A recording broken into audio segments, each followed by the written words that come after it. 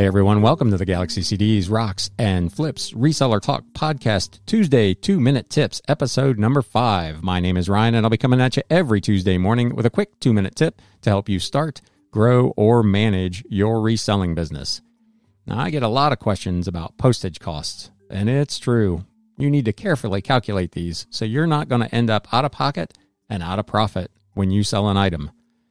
I can tell you from personal experience, there's this little thing that the post office does called dimensional weight that can get really expensive if you don't calculate it correctly.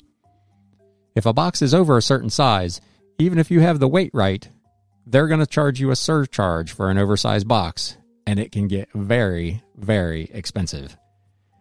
My recommendation is, when in doubt, pack the thing up in a box like you're getting ready to ship it. Put it on the scale, bust out that tape measure, and get all the measurements and the weights.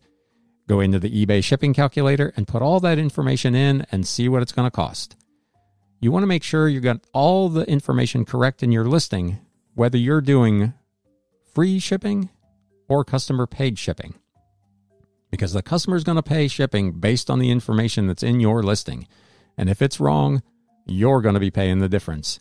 And that's coming out of your profit and your pocket. So you always want to make sure that that information is as accurate as possible. You need to know that an item over 1 pound is going to ship priority rate, not first class.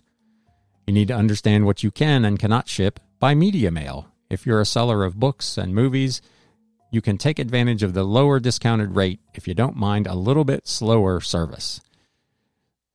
So those are some tips for shipping.